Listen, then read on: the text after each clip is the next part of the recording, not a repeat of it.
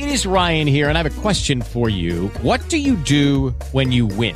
Like, are you a fist pumper, a woohooer, a hand clapper, a high fiver? I kind of like the high five, but if you want to hone in on those winning moves, check out Chumba Casino. At ChumbaCasino.com, choose from hundreds of social casino-style games for your chance to redeem serious cash prizes. There are new game releases weekly, plus free daily bonuses. So don't wait. Start having the most fun ever at ChumbaCasino.com. No purchase necessary. VGW. Void where prohibited by law. See terms and conditions. 18 plus. Blog Talk Radio.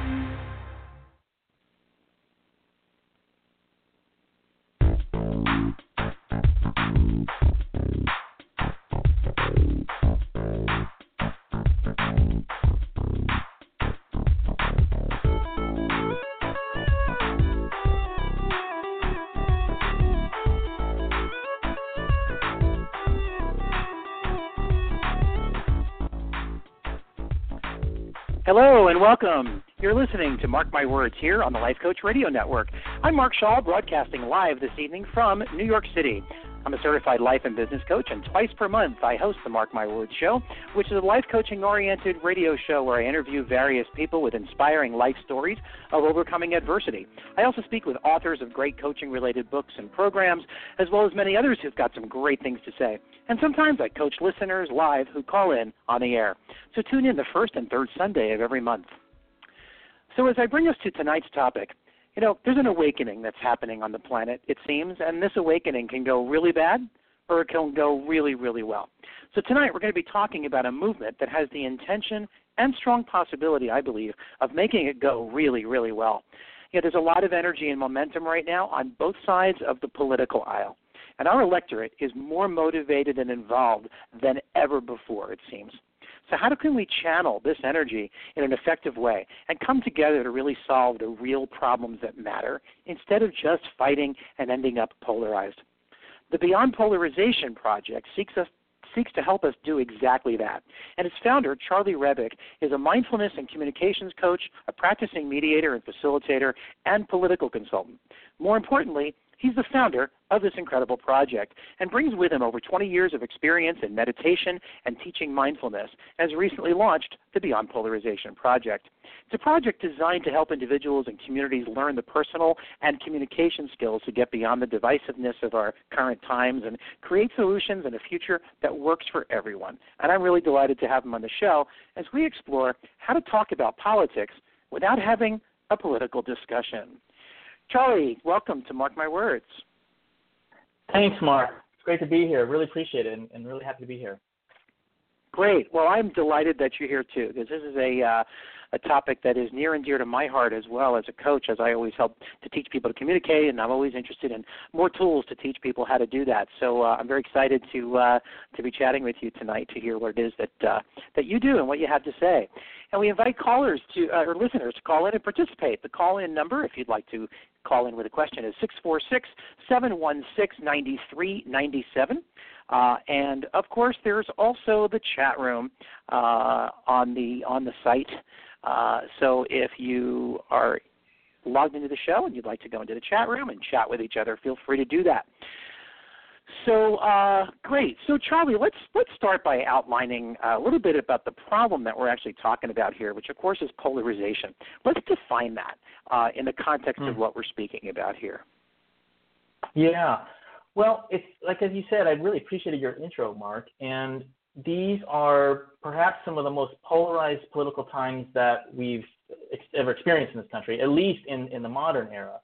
There's always been polarization, and we've had a two-party system with Democrats and Republicans, and really holding these different ends of the political spectrum with different values, and there's always been more or less a balance between those two. But what's happened in recent years is this polarization where there's very little crossover between the two sides, and that's usually the definition for polarization. It used to be that sometimes you would get Democrats to maybe vote on lowering taxes for the wealthy, or you would get Republicans voting for welfare programs, and there was a lot more mix. It wasn't quite so polarized, but really beginning, it's been happening increasingly over the last 20 years with Democrats and under Bush and with Republicans under Obama, where the sides just don't meet anymore. And even any kind of reaching across the aisle becomes really frowned on or really punished. So it's become really difficult for Republicans to reach across the Democrats and Democrats to reach across the Republicans. And we've just gotten into this mess where we can't talk to each other, and we've gotten really, really out of balance as a country. Yeah. And you know, I heard it said many years ago that, and probably a good 10 years ago even, that it used to be that Democrats and Republicans, they'd battle and debate in the halls of Congress all day long, and then at 5 p.m., they'd all high-five each other, shake hands, and, you know, go out for drinks together. That's just not happening anymore, and it hasn't happened in such a long time. And that polarization, it seems to me, I can certainly see this in my life and the lives of many others, has gone beyond the politicians, and it's seeped into American life. And I've seen, you know, the recent election has really polarized people, and it puts stress on families, it puts stress on personal friendships, working relationships, client relationships. You know, when somebody's in business, it seems that people start making decisions about who to do business with based on some of this stuff, and it can get really sticky. So I'm glad to hear that there's somebody like you out there specifically focusing on this. So tell us a little bit. How did you get started on this journey?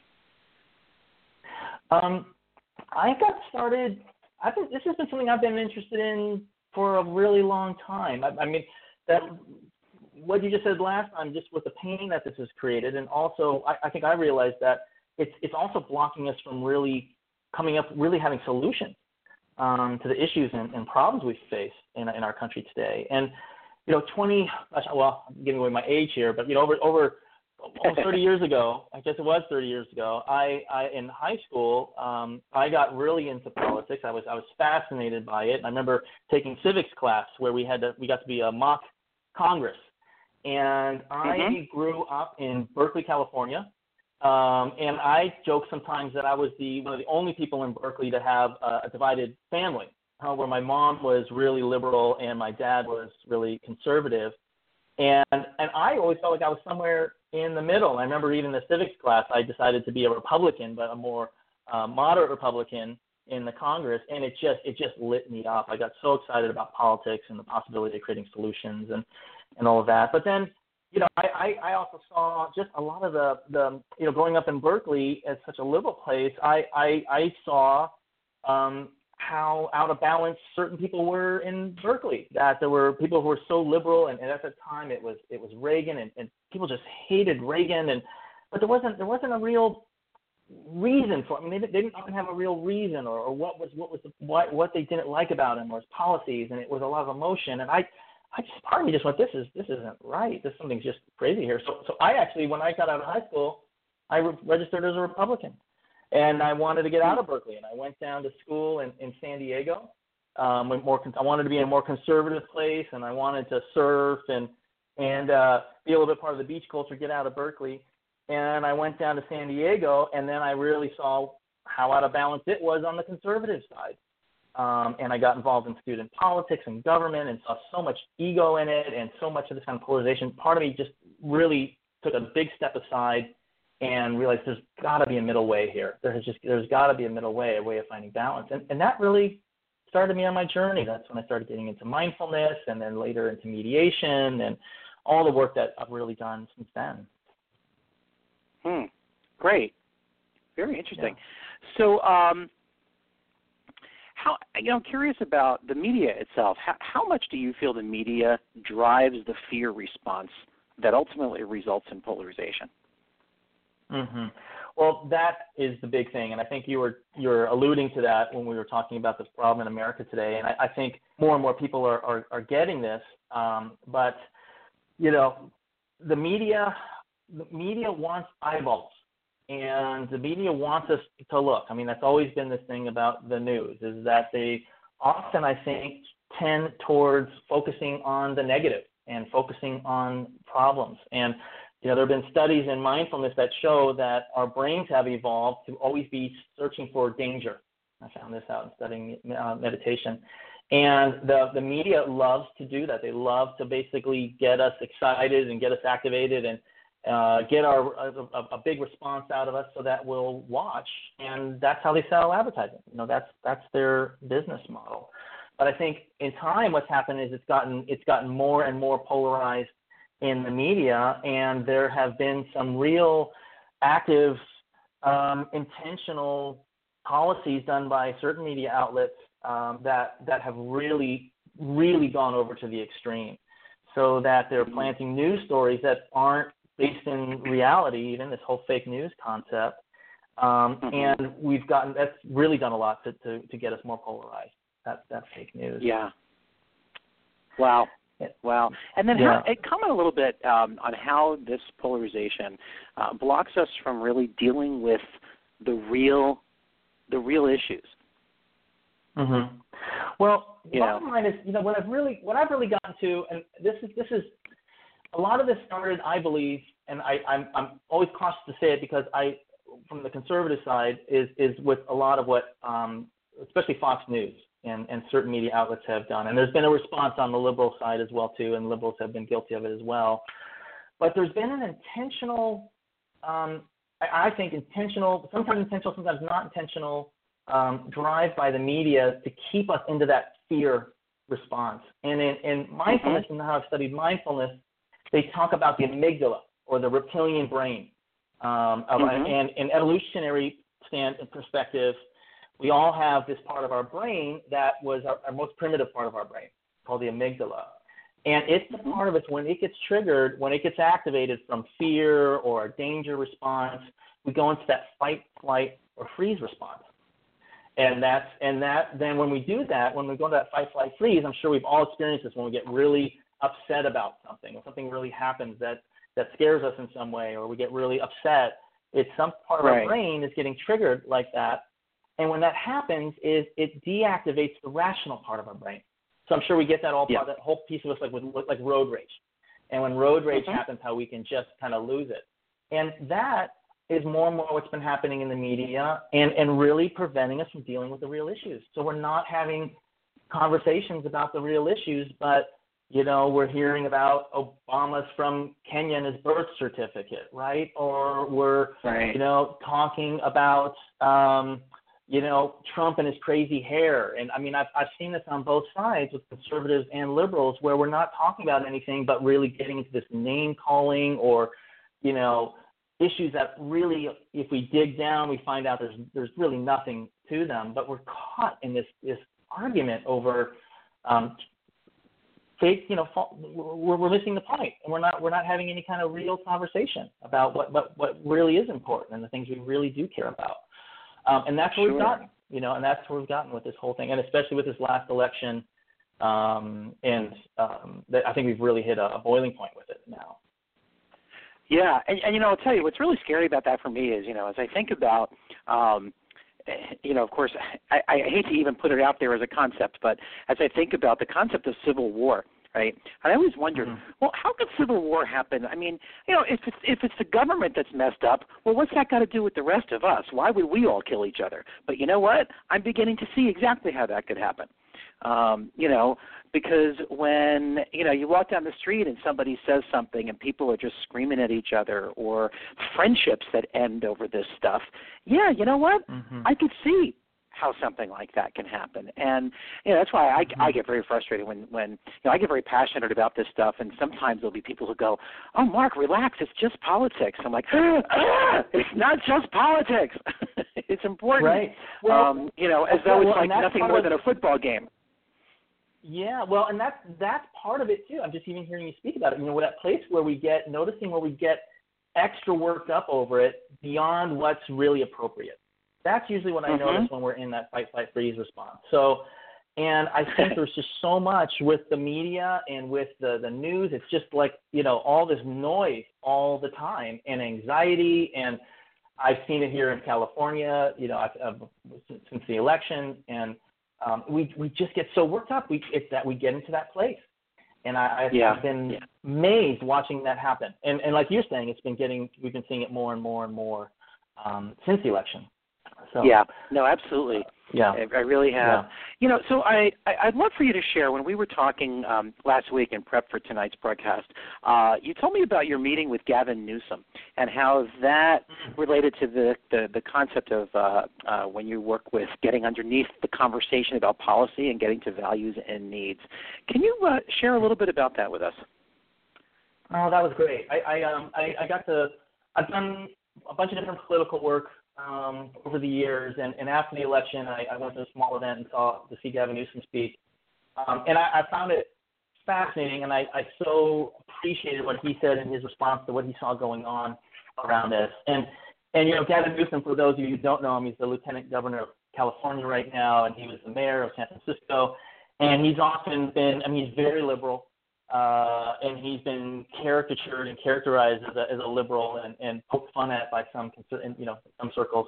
But what I so appreciated about Gavin is he really understood that we have gotten so far away from having real conversations about what really matters in this country, and having the ability to listen to each other and have empathy for each other, and be able to bridge divides to have real conversations. And what he said that really struck me was actually one of the things that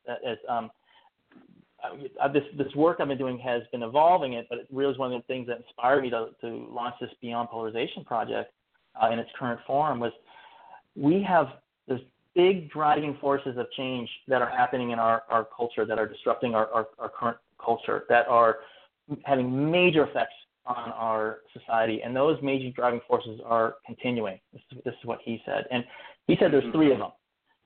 He said one is climate change, and while some people might, I know in some conservative circles that people actually argue against climate change, that it's happening, but there's pretty much undeniable evidence that change is dramatically happening through the climate.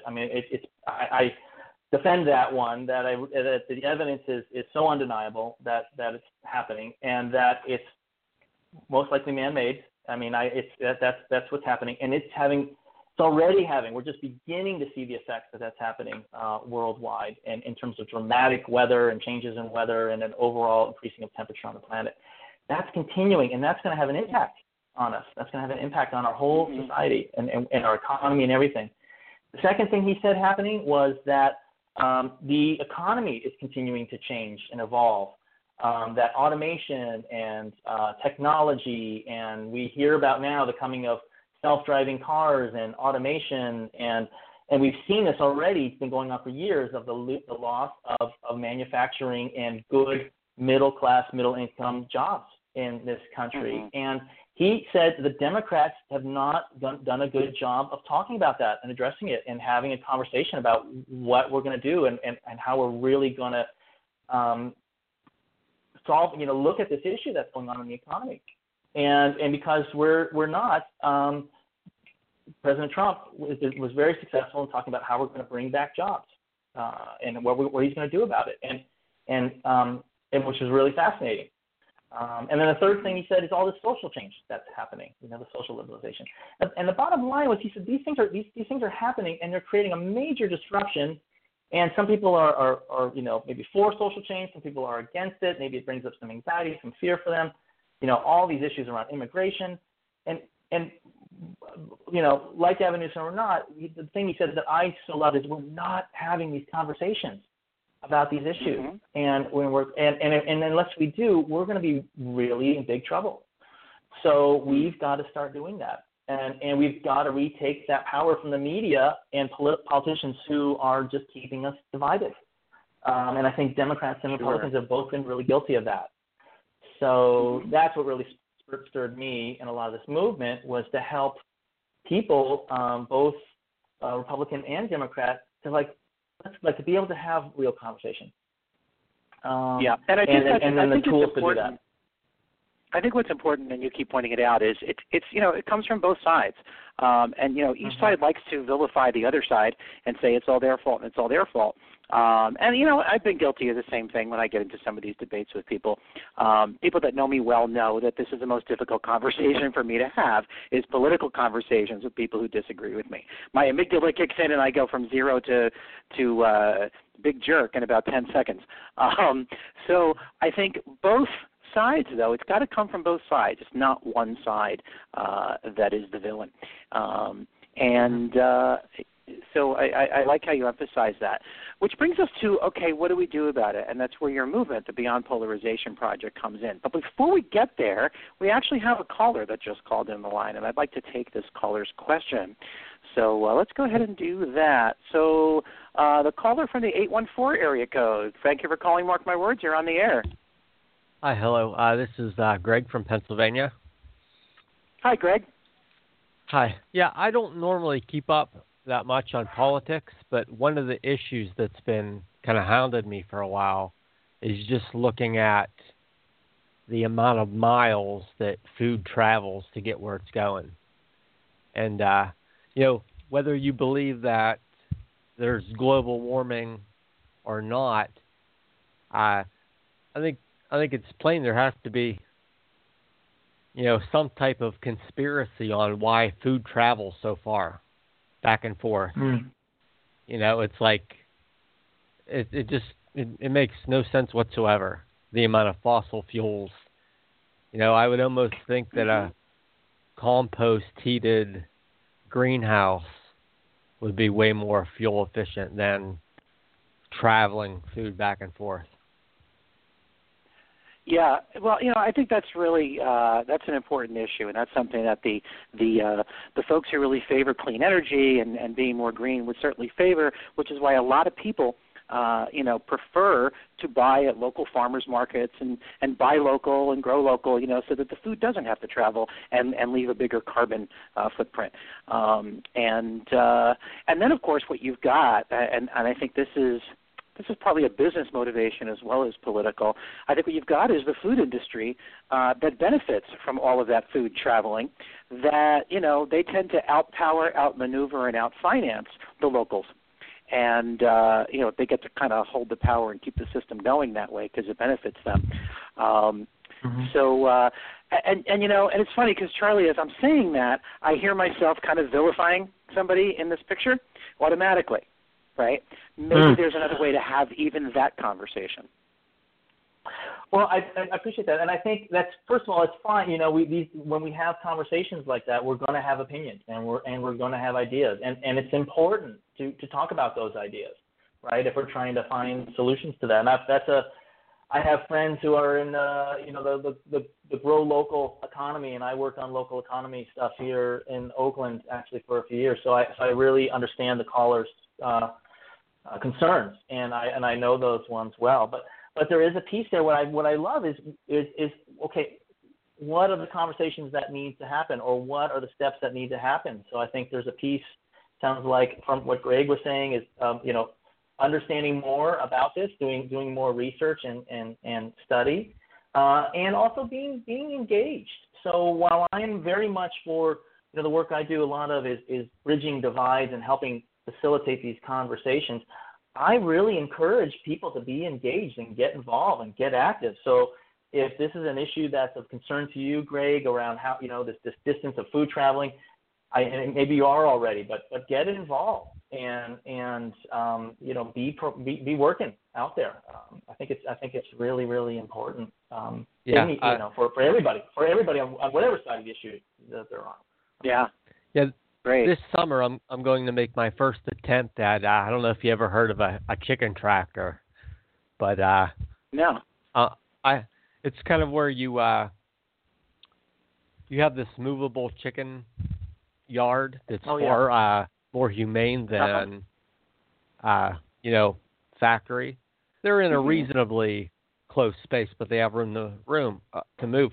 And you feed them; they eat the grass plus the bugs. They fertilize, and then the next day, you move the tractor to the next step. And I'm hoping that you can basically re-landscape your yard for free, not have to mow your grass. And I'm really, I'm kind of crossing my fingers. I want to experiment with some rabbits, and I know that, I don't know if this is off the subject, but you can take, from what I've read, you take a grass-eating animal like a rabbit.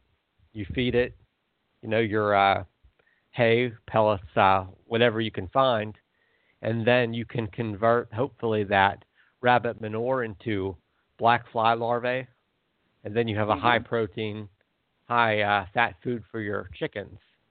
So in theory, I'm hoping I can raise rabbits, for the most part, naturally without very little feed, give them a better, healthier environment, and get almost all free chicken food.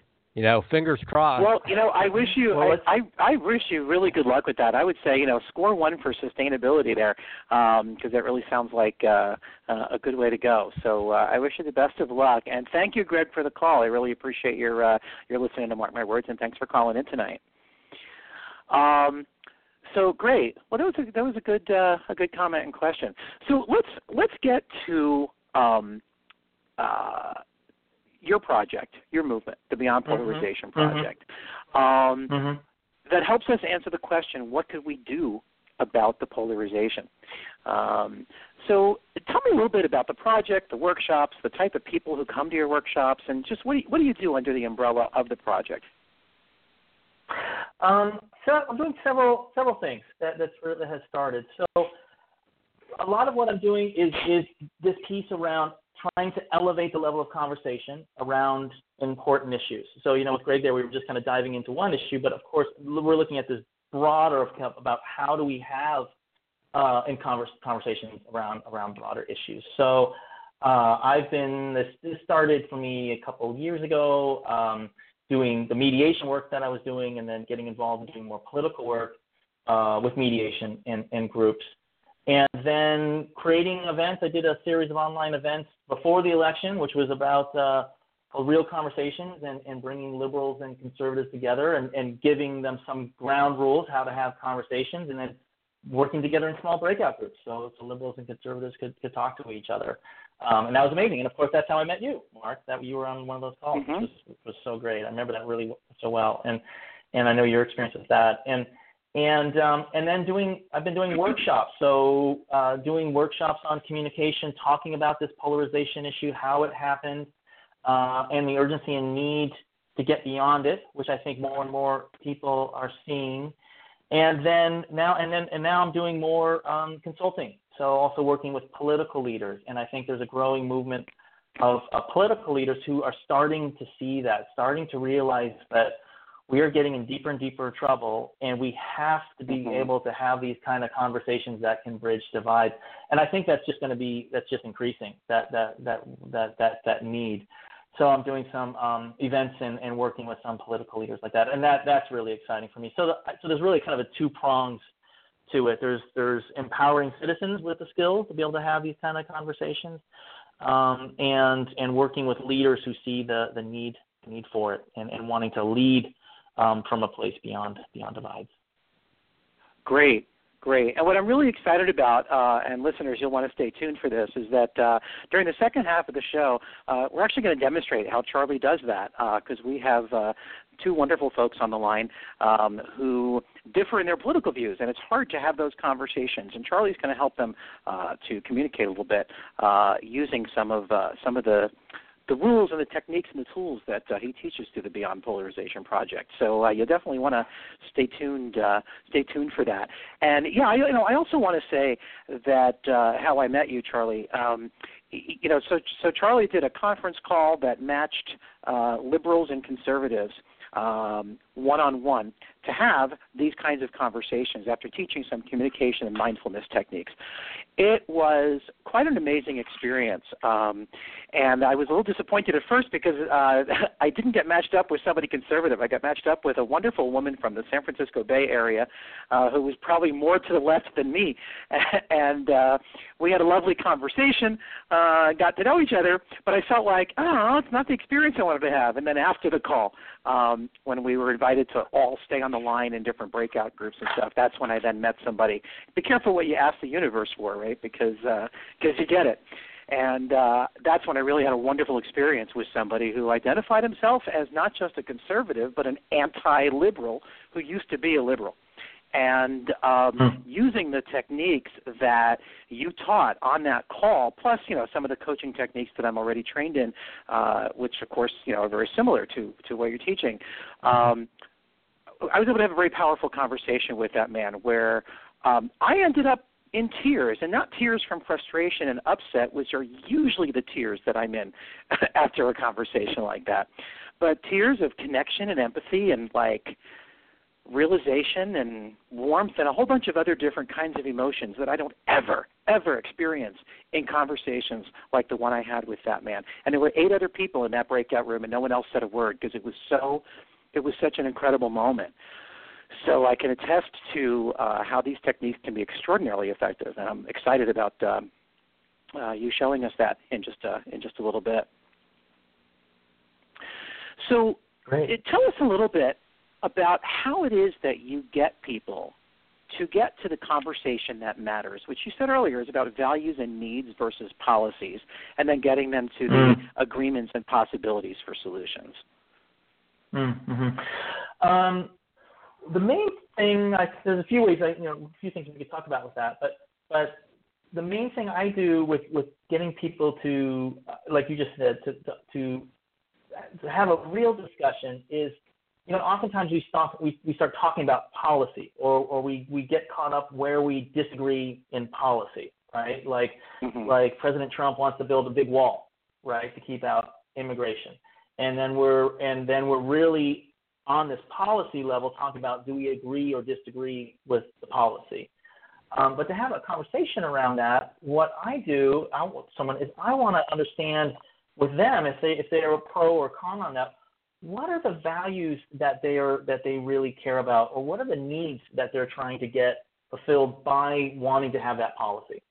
So, for example, on immigration, people tend to fall on different sides of that as liberals and conservatives. That someone who might be really liberal really values diversity and inclusiveness. And someone who wants to see the wall go up, they might value law and order and rule of law and doing things the right way. Oftentimes liberal are more comfortable with not, which is kind of, with a little bit more uncertainty. And I know a lot of people who tend to be more conservative really care about the rule of law. And or it might be, there can be so many reasons that are going on around it. If you ask somebody why someone who's for the wall, because they care about the economy or because they care about their jobs that have been lost. So the main thing I really do is just really get into asking questions. And I really want to understand the person on a very human level about what they're valuing and what they're needing, what they're looking for. And as a mediator, I've always done this. I noticed that the conflict's always about one thing. But when you get underneath it and you find out that the people really care about and value something else, when I can help the parties to see that in each other, then they start to get it. And one of the ways I do that in these political conversations is I try to ask those questions. What do they really value, or what are they really looking for? And I tend to find that people who are conservative, they tend to value more independence, and they tend to value the value of competition, of action, tradition, and conservatives and liberals tend to value collaboration and discussion and interdependence, and we have these different values. And what I try to get to is, I think all of us have conservative and liberal values. All of us, they're kind of like polarities, or kind of like yin and yang, right? And they're just in different balance. So when we can, have that kind of conversation, then I can start to understand the other person, right? And what they're really valuing and needing. And then we can start to see where we agree and what kind of things we maybe agree on. That's where that kind of starts. Sure. Great. And does that make sense? I mean, in your experience as well too, because I know. I'm curious. Absolutely. I find that when you get to that deeper level, you find that we're more alike than we are different. I think there's a lot more agreement on what the things are that we want, where the disagreement is what's the best course of action to get there.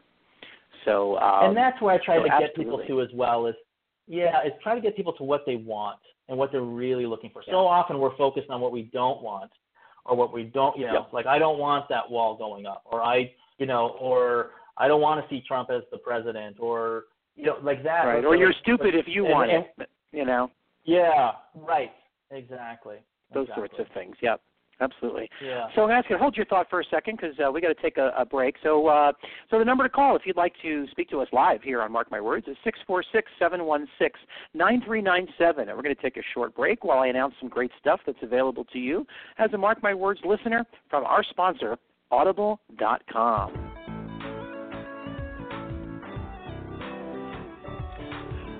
Mark My Words is happy to be sponsored by Audible.com, a leading provider of spoken digital audio entertainment and information. They have more than 150,000 titles to choose from, and you can listen to them on any device, including whatever you're hearing us on right now. And if you sign up at our URL, which is audibletrial.com/lifecoachradio, you'll get one free audiobook and a 1-month trial of the service. That's audibletrial.com/lifecoachradio. And there are some great titles that relate even to tonight's topic.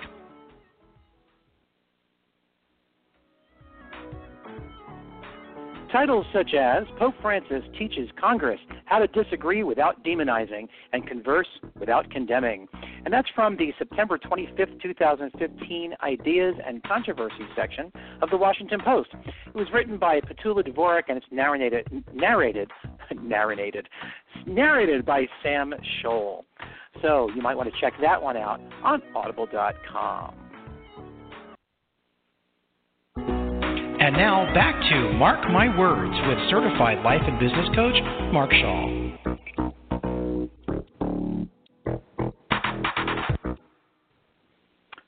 And we're back for the second half of Mark My Words.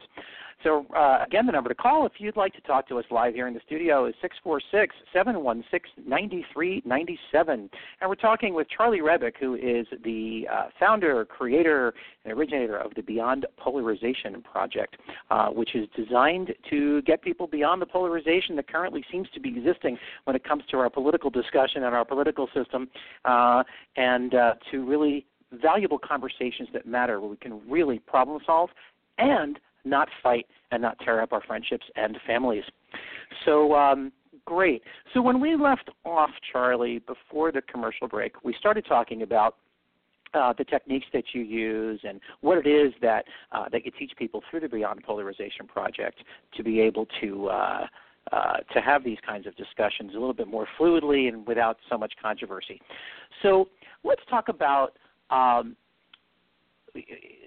well, you know what? I'm going to skip a couple of questions I prepared because I think we've kind of hit on some of them. One that I'm really curious about is how are mindfulness and self-care part of the equation? Because I know that that's something that you really drive home when you work with people. So tell me how that relates to it.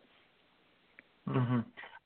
I think that's really a big component of what I do and what I believe is really important in having these kind of conversations and really being able to move our country forward in political conversations is mindfulness. And what probably a lot of people are familiar with it. I've heard some things around mindfulness. It's becoming more. I think the practice of mindfulness is becoming more mainstream. And sometimes it's joked about. I remember growing up too. It's sometimes joked about as sitting around and chanting Om. And mindfulness is not that. Mindfulness is the ability to self-regulate our nervous system, and it's the ability to take ourselves out of the amygdala brain. So there's been a lot of studies recently and a lot of science going into the practice of mindfulness, and it's been shown that when people do things as simply as slowing down and paying attention to their breath, or slowing down and paying attention to the breath and noticing what they're feeling in your body, that it calms our nervous system, and it calms the amygdala brain, and it brings us into a deeper state of presence and increases the frontal lobe activity in our brain, which is our clear, rational thinking. So I teach mindfulness a lot. I've taught it in mediation and in these events to keep people present and notice, like you mentioned before too, we all do this. We all have our ways where sometimes we can go from 0 to 60 in a second. And noticing when that happens it's that way to bring us back. And the way to keep us more present and back, and increased our ability to stay present. So noticing, for some of us who get activated more quickly, it's a practice to actually help stay centered and regulated. So that's where I think it's become, really effective, and I emphasize it a lot in the work I do. Sure. So it sounds like it's really about gaining some control and power back over some of the automatic responses that your body is designed to create. And I tell people sometimes just turn off the news and go for a walk outside. And if you're a couple, I think so much of it too is pre-mindfulness in that sense of unplugging, unplugging from the noise. And that's a big piece as well too that I talk a lot about. Mindfulness can be just getting outside and having fun with your kids. Yep. So I think that's a big piece of it too. Sure. Or even just walking, doing a meditative walk where it's, you're walking and you're focused on how does it feel to have your feet make contact with the ground? What's your body doing? And focus on that instead of walking around and focusing on, everything that's outside of you, but really on our internal experience. I also know plenty of people, including me, who a few days after the election just had to kind of, shut down from Facebook. Because social media, I think, is an incredibly wonderful tool, and in many ways it's also the bane of our existence, I think, at this point. And hopefully it will become a tool that is more useful than not in the future. So let's talk a little bit. Let's get into the actual communication piece that you teach. We talked about how one of the important things is to be able to suspend the need to be right in these kinds of conversations, right? Let's talk a little bit about that. What do we mean when we say suspend the need to be right as a starting point with these kinds of conversations? Yeah. I mean, it's really one of the fundamentals when people talk about mediation or having challenging conversations to go in is being open-minded is another way of saying it. And a lot of times we all guilty of this, but none of us, including myself, I know I'm guilty of it as well too, have a monopoly on the truth. And if you want to have a productive conversation, and you mentioned this before too, if people want to have a productive conversation, that's when we, come out of the ring and instead come into a dialogue, is to basically suspend that need long enough so that we can see if something greater can emerge, if a deeper truth and understanding can emerge. So in going in, it doesn't mean that I'm going to give up my opinions or that I give up my beliefs, but I want to suspend them long enough to be curious to see if I can learn something new. And that's really the fundamental of it, suspending that need to be right.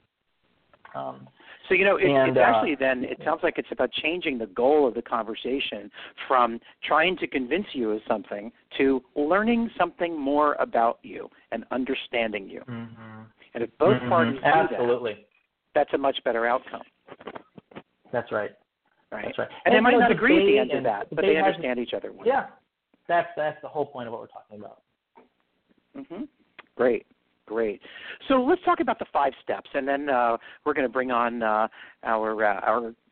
test couple, if we'll call them, to see how this process actually works, so that listeners can actually learn how to have these challenging conversations on their own. So you've got a 5-step process to having effective conversations like this. So I know the first step is to create a container of respect, safety, and appreciation. So just kind of describe that briefly. What does that mean, to create a container of respect, safety, and appreciation? Yeah.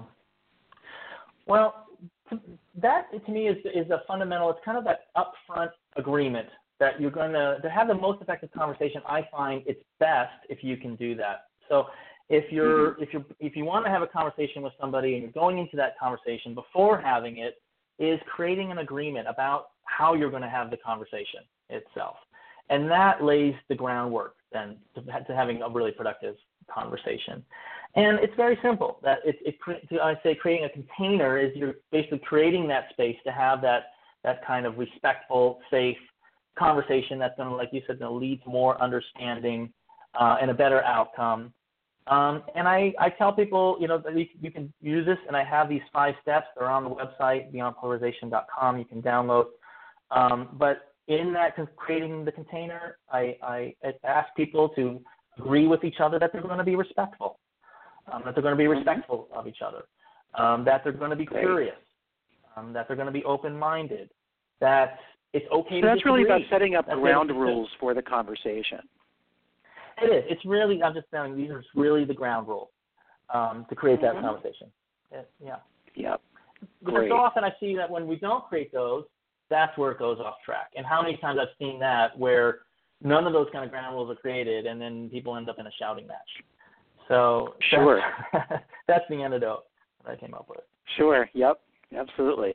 And then, of course, the second step, which also helps when the ground rules, when we might get a little close to the edge there, is using active listening. It's a personal favorite of mine because it's one of the things that I teach as I teach coaches, as I teach couples to communicate well. So tell me a little bit from your perspective, active listening. Yeah, I love active listening too. And the way I've learned it and the way I teach it is increasing someone's ability to listen with full presence, first of all. So increasing our ability and capacity in a conversation to be able to really listen to another person and understand them. And the active part of it really comes down to asking questions. So what I do often as an exercise, or when I do with couples or with different people, is have them take turns speaking so that without interrupting each other, that's the big piece that makes it the active listening, and get to speak for a set length of time, and I'll have one person speak for like 2 minutes, and then have the other person just reflect back what they heard. Just reflect back what they heard without agreeing, disagreeing, or giving an opinion. And what that does is it really sets up empathy, and it sets up the ability to really listen. And when one person feels heard and understood, then they're more likely to want to hear and understand the other person. So it's kind of it's that tool in the conversation. That's how I use it. And I know that for me, when I teach it, it involves also reflecting back, not just paraphrasing what the person said, but also any of the feelings that they're expressing in what they said. You know, so I'm hearing you say X, Y, and Z, and I'm also sensing that you feel anxious about it, or you feel pleased when this happens, or you feel upset when such and such happens. Because when you acknowledge what someone has said, and then validate their emotions and say, it makes sense given what you value, given who you are, given what's important to you, it makes sense that you'd feel that way. That's really very valuable in a conversation. And when I teach this, I always emphasize for people, you don't have to agree with the person to be able to see their point of view and say it makes sense. And you have every right to feel that way, right? So that's great, and that's active listening is extraordinarily valuable, and which kind of bleeds into step number 3, which is acknowledging emotions and getting to the underlying needs and values. And I'm guessing that the curiosity that you talked about earlier is really what gets us to the needs and values at that point. So if you could talk about that a little bit. Well, absolutely, and you were just talking about that too. They do bleed into each other. So that piece of the active listening is acknowledging emotions as well too. And I love what you just said, about that you might not agree with the other person. What I have found, this has been the case in my relationships, it's been the case in my work. I've so often found this to be the case, and this is one of my secret tips, and is when you can acknowledge the emotions and what the other person is saying, even if you completely disagree with it, that does so much to build trust and empathy with the other person that it de-escalates and takes a lot of the steam out of the conversation. And I found that so often that we get caught in our stories about the other person or our beliefs, and in that subtle way we can be in confrontation. And it's a little bit counterintuitive because I think we want to, kind of be in this right or wrong place. But again, without suspending what I believe is true, I know if oftentimes I can just acknowledge what the other person is saying and what they're feeling, they feel a lot better. And then if they'll acknowledge what I'm saying and feeling, oh my gosh, it creates so much space in the conversation, and in that space that it creates, it allows for a lot of possibilities to emerge when we go into those next steps. So empathy, Sure. and everyone talks empathy is the big buzzword now, because I'm so happy about that, because to me that's what empathy is. It's the ability to be able to feel the other person and get the other person, even if I disagree with the other person. And that's also emotional intelligence. I mean, that's almost, it's such a big part of the whole thing. Absolutely. Which, of course, brings us to step number 4, which we've already discussed, which is practicing self-care and self-regulation. Because, when you're taking care of yourself and you're mindful and you're fully present, you're able to do all that. So practice self-care and self-regulation is step 4. And then step 5 is building agreements where you can. Comment about that. Mm-hmm. What does that mean? Building agreements where you can. Yeah, so as we're doing the other steps and we're acknowledging emotions and getting at those underlying values and needs, so in the act of listening, I'm listening and then I'm asking questions to try to better understand the person, what they're valuing, why they believe, why they have this idea, and what they really care about, what's really important to them. As I'm doing that, or as I'm coaching people to do that, I try to get them to acknowledge the places where they can build some agreement. So if someone says, I tend to be someone who, I've been more pro-open, on immigration issues, let's say.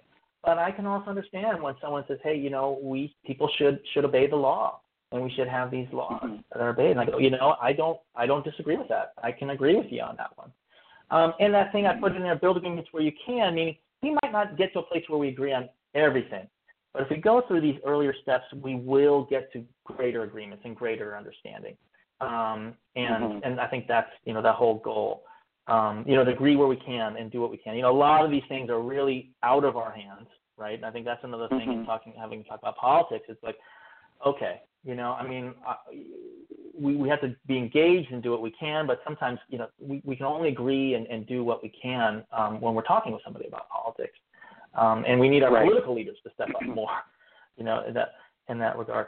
But one other thing, and I just wanted to mention if you don't mind, on the self-regulation part, is that ability. This is a real trick too, to catch oneself when one is starting to get into that real activated place, which can happen really quickly, and take a moment to just breathe and just to slow down. And I often will help people if they start speaking really fast and getting really activated, to just help them take a breath and pause and slow it down a little bit, and encourage people to do that.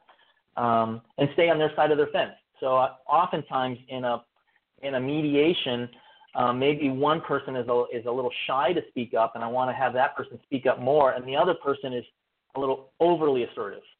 And that's the self-regulation piece too. I want them to kind of, take a step back and maybe listen a little bit more. And oftentimes these dynamics happen in conversation. So that's a bit of that piece about self-care, taking care of yourself, and self-regulation that I put in there. Great. Well, very cool. Well, this is great, and I would love now to let's bring on our couple, Carla and Drew, and let's kind of see how you work with somebody, because I think this is absolutely fascinating. I think it would be really helpful for listeners to actually see a live example of how to actually implement this. So let's go ahead and bring our two callers, Carla and Drew, who are basically, they're on opposite sides of the political aisle, and I imagine they find it pretty difficult to have these kinds of conversations when it comes to certain issues, when it comes to how they feel about the current president, and if they've supported different candidates and whatnot. So let's bring them in, and I'm going to turn it over to you to actually talk with them, Charlie. So let's first say hello to them. So Carla and Drew, welcome to Mark My Words. Hey, Mark. Thank hey, you. Charlie. How are you? Thanks for having us. Great. Great. Thanks for being here. Thanks for being here. Yeah. So great. So I really thank you. I thank both of you for being vulnerable and coming on the show and having Charlie work with you. And let me just say at the outset that my biggest hope is that the two of you benefit from this more than anybody else.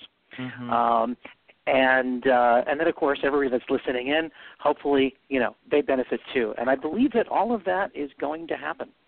So So thank you again, and we've got time to continue, even though we're at a little bit before the top of the hour.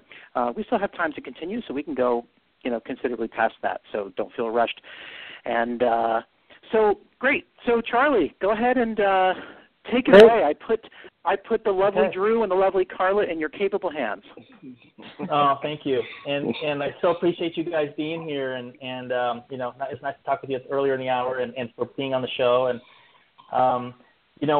the way I like to start, again, just creating that container, maybe, to ask you guys if you have any questions about those steps that we just outlined, because this is what I typically do, is I kind of talk about the process a little bit, and then first ask you guys if you have any questions on the steps.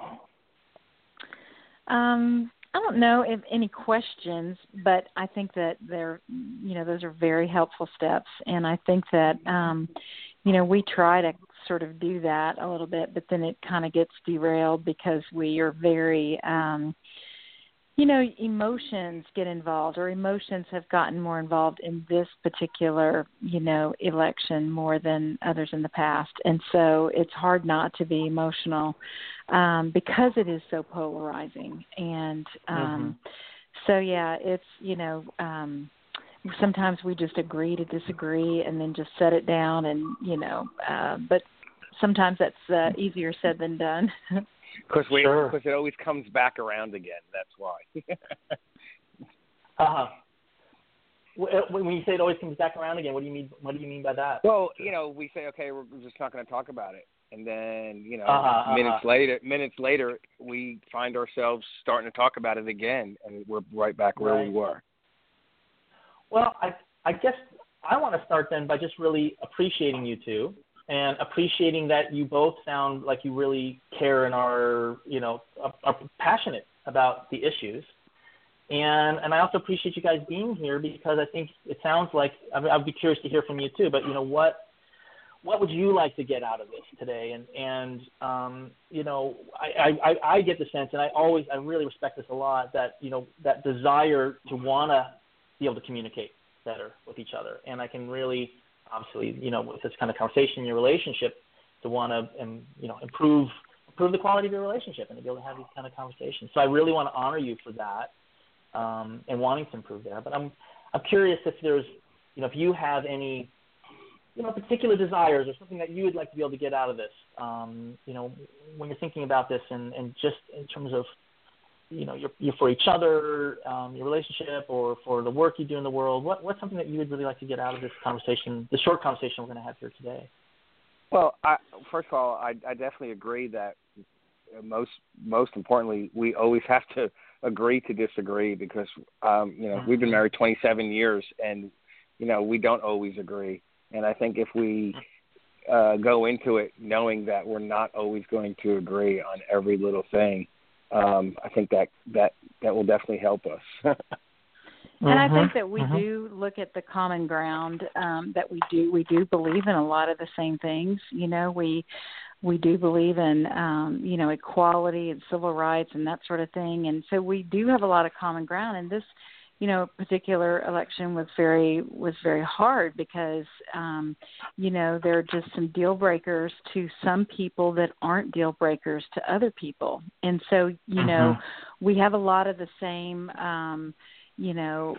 belief system and, things that we believe in, fiscally and that sort of thing. But then, you sort of get down the line and realize that some things are just, you can't agree on. It's more the emotional things, more of the spirit of some of the rhetoric back and forth. And so that's kind of where, so there are some things to agree on. There are some things that we do, obviously agree on that we don't have issues with, but then there are those things that we do, and that seems to be where it kind of gets derailed, because people get defensive and then they stand firm for the team. It's like, which team are you on? You're on that team. I'm on this team, which I don't really like that anyway. I don't like the labels, because I'm really pretty in the middle, about a lot of different things, and so it's just a tricky time because you know. Yeah, I so appreciate you sharing that. I mean, I think you just shared so many things that are really important. Is like we talked about, like kind of detribalizing, and I think there's so much pressure, probably that both of you are hearing from different media sources, and that we're all hearing, that tend to put us in that more tribalized space. And I already heard you say that you agree on so many things, but that there's a few places that you really disagree on. So, I mean, already you're doing a lot of that work of depolarizing and detribalizing. So I really appreciate that. Do you guys feel ready to start? Would you like to? We can go into an exercise, and I'll coach you a little bit as we go. But I'd like to just kind of put you guys in it and do a little bit of that active listening as that next step. Sure. Great. You do have to realize too, though, we are very passionate on both sides, or whatever we say. And Carla has a tendency of saying that, well, that's because you're an Italian from New Jersey, and that's your problem. Great. Humor, I love humor too. Humor is one of the best depolarizing methods. So, let me ask you this: who normally starts these conversations? Carla. Okay. So I'm going to try to flip this. And I'm not saying that. I'm not answering that in a quick way. That is a bad thing. So I just want you to understand that now, though. Okay. I love it. I think it's great, and I'm having a little fun with you guys too as we go here. So if you don't mind, Carla, can we let Drew go first, and sure. And what I'm going to have him do is speak. So we'll do this. I'll kind of time it here, for about, let's say, about a minute. Maybe a minute or so. And Drew, if you just want maybe one of these issues that's come up for you, just talk about one of the issues that maybe you guys tend to disagree on, and why you care about it, what that issue is, what makes you really care about that issue, and just you get the floor, and Carla and I are just going to really listen and pay attention, and then we're going to reflect back. So, and we're going to practice this. So an issue would be, if we're staying in politics, are we? Or, Yeah, a political discussion. Right. Well, I think the media, like you said before, definitely has a lot to do with it. And what we hear on TV, we both obviously listen to different stations, and because we listen to what we want to hear. And, I'll mention something that I heard on a particular station, and we just, I hear that I'm not hearing the whole thing, or that's ridiculous, or, something like that to effect. And so I, of course, get defensive on it, and I get defensive very quickly, and I most of the time feel like maybe my what I'm saying isn't correct, or I heard wrong, or something to that effect, I guess it would be. Okay.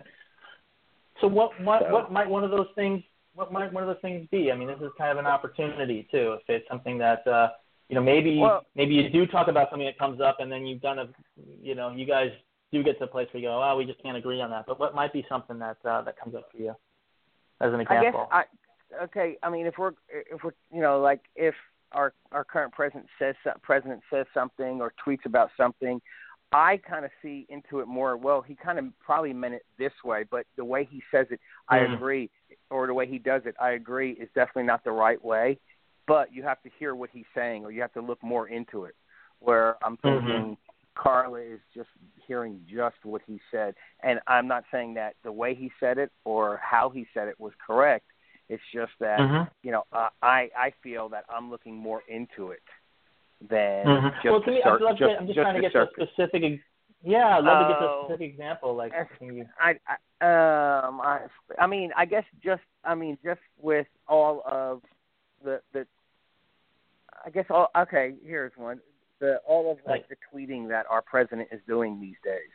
To me, it's like, he should focus on running this country. I agree with that 100%.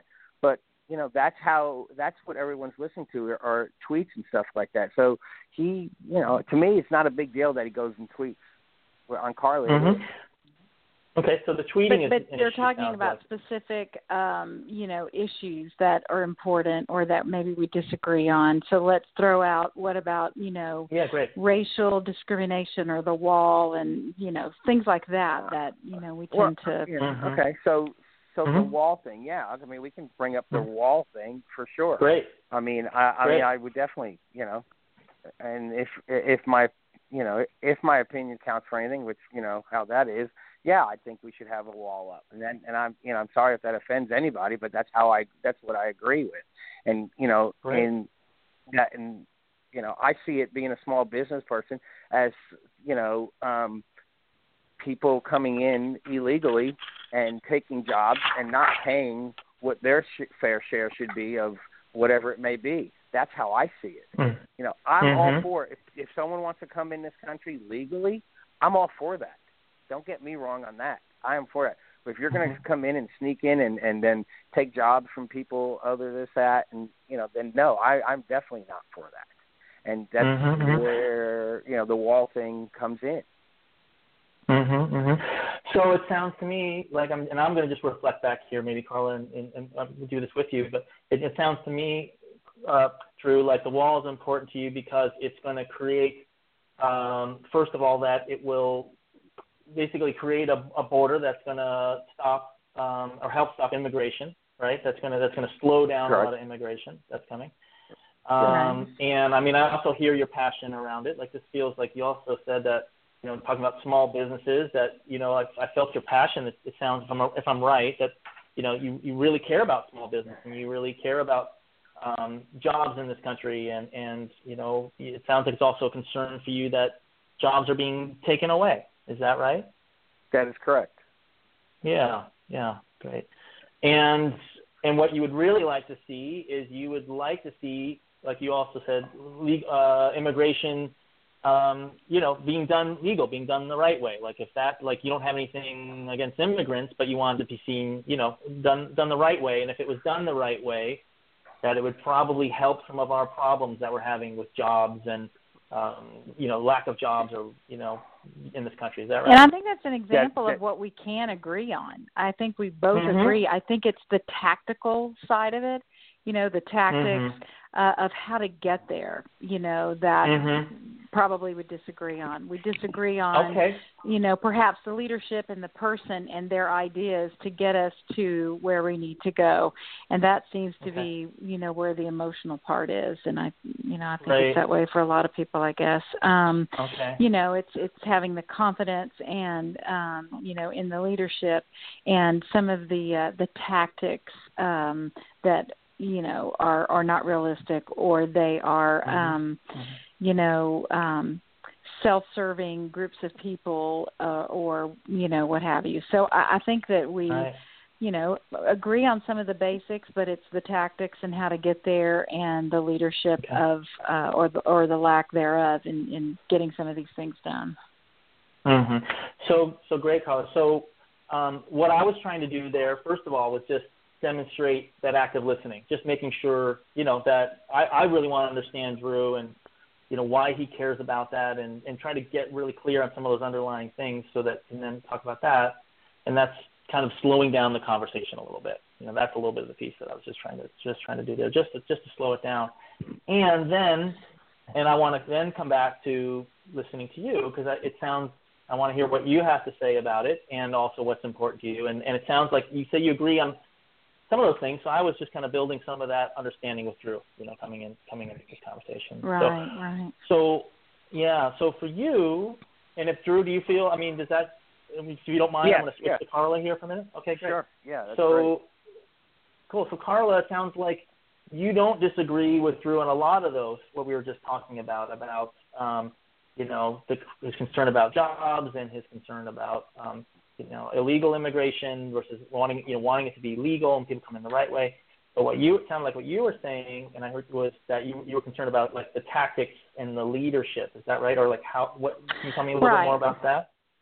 Exactly. I think that we, can agree on some things where, we're basically fiscally conservative and both believe in small business and, capitalism and jobs and all that sort of thing that we agree on.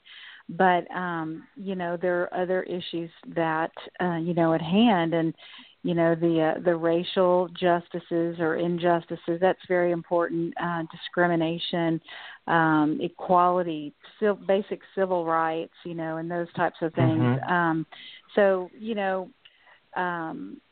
Those are some of the things that get people worked up, because it seems like to reach certain agendas, a lot of, basic things get left behind and people go to their corners, and that's how the polarization takes place. And they're not sort of,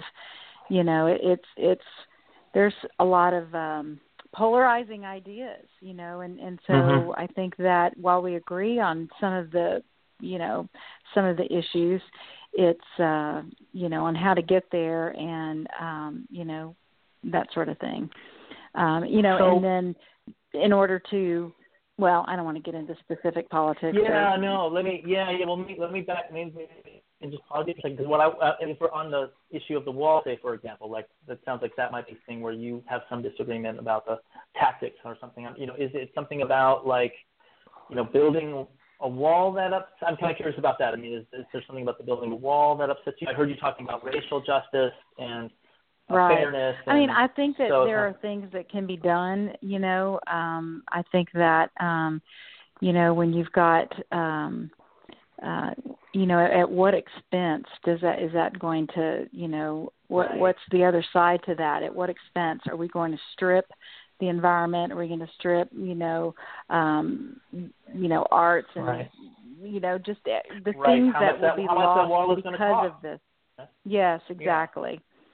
Right. And, and and just some of the things that people think are okay to just let, completely disappear or eradicate or go away. And it's okay because, this agenda over here is more important or what have you. So that's, and so that's kind of where it gets very spirited and you agree to disagree and you just sort of, meet in the middle on the things that you do agree on.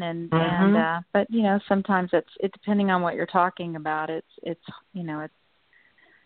easier said than done. Yeah, great. Well, thank you. Well, I find this fascinating because, it sounds like what you're talking about is the concern, if I'm right, about, if the wall is going to get built, a lot of people talk about the cost of it and some big numbers. And it sounds like you're also alluding to, in the political conversation that's going on right now, to pay for the wall that already President Trump's laid out the budget, which has significant cuts in certain programs, other programs. Like it sounds like that's what you're talking about, right? So you can, right. So and I get that these issues get complicated too, right? And they're kind of like, okay, well, when we start talking about the wall, there's a lot to it, and that it can get kind of heated. Like you guys both have opinions around that. Is there anything more you guys want to say about that? About just how it gets heated? I can come back to some of my thoughts on that, but I'm really curious about really from you guys what when it gets kind of heated like that, like where. Well, I think because what it is and just to jump in on a time point here, let's take about another 7 minutes, and then we'll wrap up just so you can guide the time. Great. Okay, great. Thank you, Mark. So I guess the issues become, it's how to, navigate through all the defensiveness and not, willing to part with your strong opinion on something. And so, you just kind of agree to disagree and just move along. Drew, do you have anything to add on that? I just, in a conversation, it's just that, it's not always that someone has to be right. Right. And that's how, that's just, okay, I hear what you're saying, but, maybe I don't agree, but I hear what you're saying doesn't mean that you have to be right all the time or something. I don't know. Yeah. That's all I'm saying. Oh, I love it. Right. I just love what you guys are modeling and doing here, and that's really what, just in my experience when putting together these steps, that was that part that we talked about, mutual respect and agreeing that we might disagree, that we're not, but I think that's the important thing to having the real conversation, right? Having real conversations about these issues. So I think you guys are modeling that. And of course, when we're talking about important issues, there's going to be different sides, right? And I think in that kind of real conversation, it's like, okay, can we be willing to look at the other side and try to understand and hear the other side? And it sounds like you guys are really doing that. I mean, are there any cases where one or the other gets really worked up or something like that? I'd be curious if there's anything like that. It's funny you say that. I don't think we have enough. Go ahead. I'm sorry. Okay, now we're getting into the good stuff. Go ahead, Carla. Well, he's more, normally the emotional, more demonstrative, sort of, animated one. But, on some of these issues, the tables are turned, and, I get a little, I can get pretty worked up about it as well. And so that's just kind of an area where we're both sort of spirited in the conversation, and it's like I could probably do a better job of not being as snarky because, people who are okay with the leadership, they're not as argumentative right now because they're happy, they're okay, right. Things are going their way. Right. So what's happened is there's a whole other group of people who are just, not real happy. And so so that's kind of where it goes back and forth, because one wants to engage more because they're more upset, and the other are just like, let's just, kind of, why don't you move on? Why don't you move on about it? Why don't you just, it is what it is, move on, So that I just want to that part. Yeah, I do want. Also, it's like it doesn't always, when we're talking, there's not always a fix right now. You don't have to fix it right this moment. We could just talk, and there's not, maybe I don't want you to fix something. I just want you to listen. That's the other side of it. That's great. That's great. I mean, that comes back to that active listening, I think, piece too, and what I was doing in there and trying to model for you too, Carla, was, taking that time to give a little space to just listen. How often we hear that, like that's the empathy piece of sometimes we rush to try to go into giving our side or fixing, and like, okay, can we get a little space?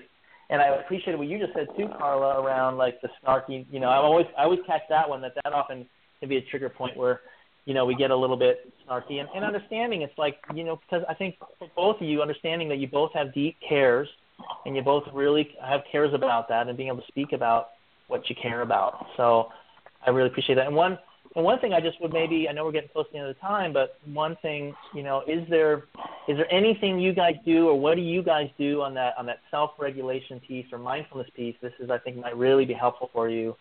When it starts to get real heated and active, is there something you could do that would just help create a little bit more space? Because I hear it now, and then I can hear where it starts to get worked up. Well, what I do is I just walk away. But it does get a little heated, where Carla just wants to continue to talk about it more. So I don't know what what I you can would recommend on that. Yeah. Okay. Sure. Carla,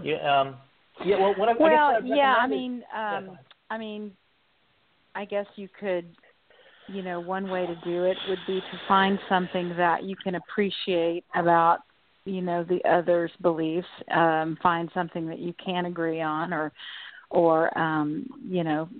something of that nature. I guess, you can just, have an understanding or sort of rules of the discussion would be to have that appreciation and respect. And sometimes that gets tossed to the side as a spirited discussion, takes place. So, just being mindful of the respect and appreciation part, I guess, is Great. Great. Yeah, that's wonderful. And what I would just add in that is, I was mentioning that part about the amygdala brain, and when we get activated, and when that happens, we go into that fight, flight, or freeze mode. We have these default patterns. We either want to fight, or flee, run, or sometimes we just freeze. Kind of like a deer in the headlights. We all have those different responses. So right. I'm just hearing you. Appreciation is such a good one. Even if you're disagreeing with him, find something that you can appreciate, and that builds that trust. And if you're noticing you're getting worked up or getting active, take a moment, just even before or Mark, Drew, before you walk away. If you can, maybe you need to do that, but before you do that, if you can take a breath and just stay present. And before disengaging, I bet Carla will see that, and Carla, you can see that, and then can just back off a little bit, and then you can have that little pause, so you can get to that, like you get to that edge, and then there's some good stuff you guys can talk about there, but then pause long enough so it doesn't cross over, so you don't go over the line, and right. the mindfulness piece can really help with that. That's the breathing. Taking a breath, just noticing. Close your eyes for a second. If you need to ask like, hey, I just need a second here. We just pause for a second. Give a little bit of space, and I think you'll notice both your nervous systems calm down, and then you're able, and then you can start again. How does that sound? Great. Right. Sounds good. Great. So, yes. Yeah. Yes. Comes in handy stuff. in I'm other going to jump in here. I'm sorry, Carla. Go ahead and finish your thought. No, I was just going to say, besides politics, it comes in handy in other discussions and other situations as well. So that's good stuff. That's right. That's right. Yes, exactly, right. exactly. Which tends to be my specialty, which is why I relate to these concepts so well, because I teach. There's a lot of overlap between this and what I teach in those other realms. So yeah, absolutely. So great. So one thing that an insight that I drew from this is just like the political discussion itself doesn't reach a conclusion where there's a solution, right? Neither did this conversation, right? It's not like, oh, now you're totally equipped and you're never going to have stress again in this conversation, which wasn't, of course, the goal of this coaching, right? Right. But there was certainly value in it. So what I'd like to do, before I toss in some of the comments that I want to make and observations that I made, and then close out the show in a few minutes, I want to ask very briefly for Carla and Drew, if you could just kind of share with us what's one valuable takeaway that you got from your interaction with Charlie right now that will really help you as you move forward and as you run into these wrote it difficult down. places? I wrote a lot of things down that he said, and one of the things that I wrote down was the container of respect, and I think that if you kind of like set those rules up, you need to respect that the other person holds their beliefs very near and dear to them, just like you do yours. And so, whereas, sometimes the natural reaction is to try to convince the other person that they are, how could you think that? This is, you're wrong, or whatever. And so you just have to kind of move on from that.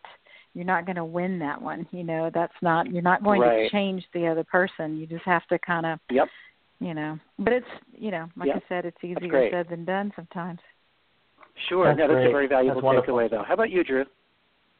Yeah, well, I was thinking about the how I react when it starts getting heated, and how I tendency is just to leave and flee. And my thing, I feel then I have to, like Charlie said, just take a second, breathe, and just not always, because it never comes, it never ends up well when I do leave.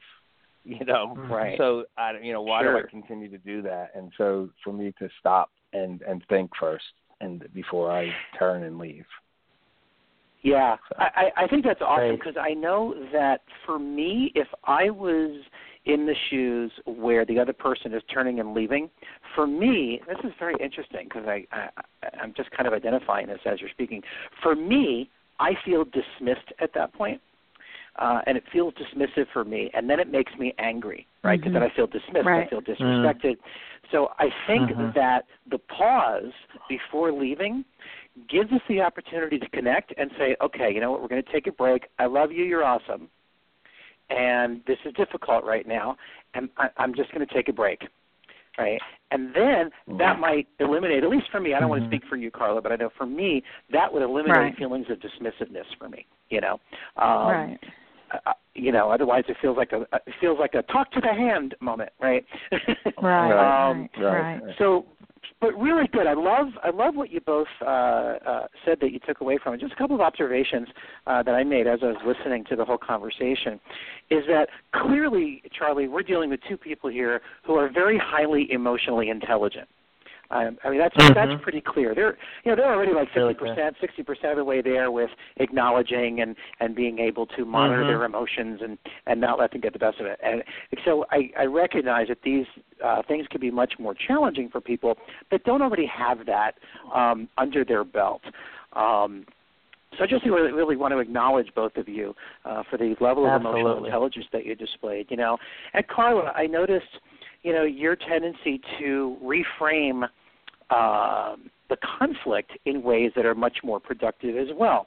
For example, referring to becoming spirited, demonstrative, and animated versus other words that people often use to describe one another when they're having those moments, right? And I think it's really helpful. That's a sign also of some really high emotional intelligence, that kind of reframing, because otherwise we just throw trigger words at each other that just send the amygdala's response into orbit, like, stop being so crazy, you're being nuts, you know, this kind of stuff, right?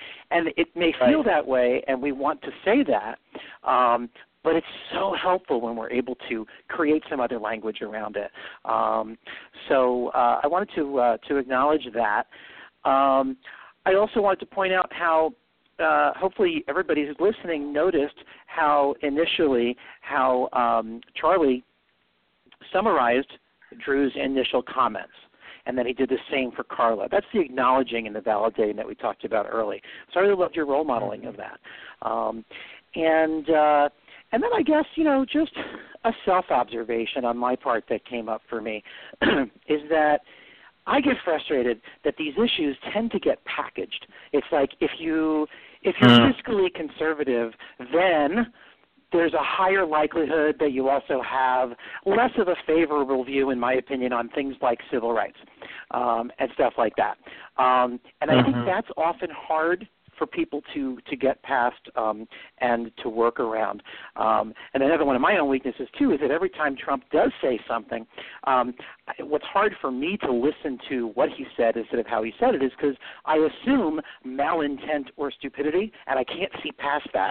I'm guessing that that's my amygdala kicking in. You know, it's like I don't want to give him the benefit of the doubt because I really believe his agenda is intentionally harmful and wrong. And I don't know how to get past that sometimes. But I think your techniques are really, really terrific for that, Charlie, for beginning to get there. That's great. And that's the mindfulness piece, too. I think that's the mindfulness piece, too, of just noticing how quickly we go into judgment. And that doesn't mean our judgments are, you know, all our ideas are wrong, but having that self-reflection allows us not to get spun up in them too much, you know, and can stay calm. So I so appreciate it. Absolutely. Yeah. So great. So I'm going to bring us to a close because we're almost at 30 minutes past the hour, and we're going to get cut off at precisely the 30 minutes past the hour.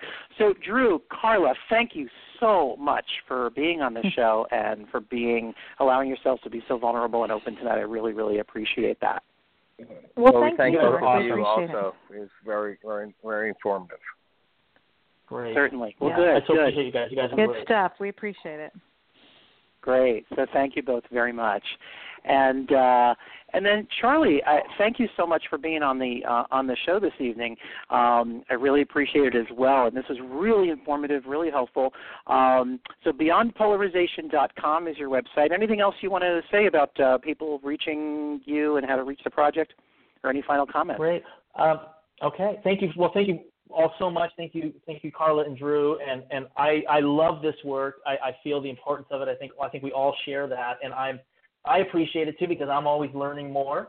and this work is developing. So I'm really grateful to get to do this and get to be on the show with you guys and practice more. I love doing this, and I've just been compiling resources on the website on beyondpolarization.com. So on the website, and it's developing more, but on the website now are these 5 steps, and that's available for download. You can go on to beyondpolarization.com and download that, and there's also a simple mindfulness exercise that's recorded that you can download there, and there's more and more resources that are going up on the website. So that's available for everyone, welcome. And they can also contact me through that if anyone wants to contact.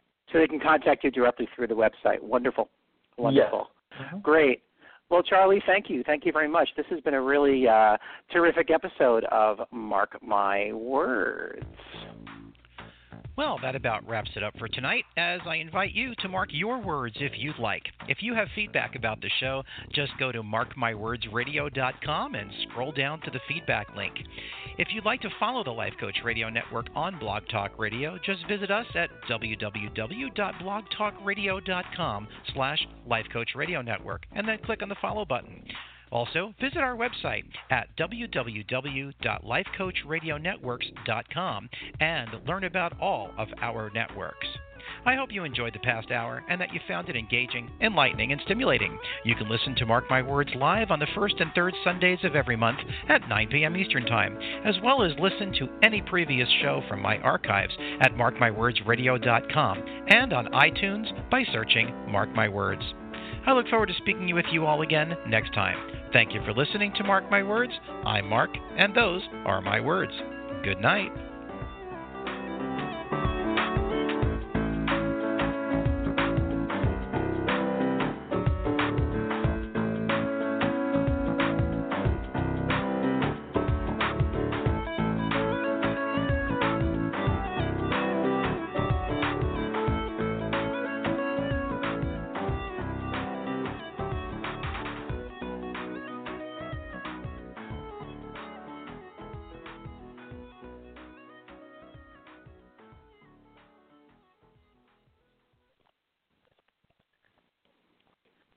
It is Ryan here, and I have a question for you. What do you do when you win?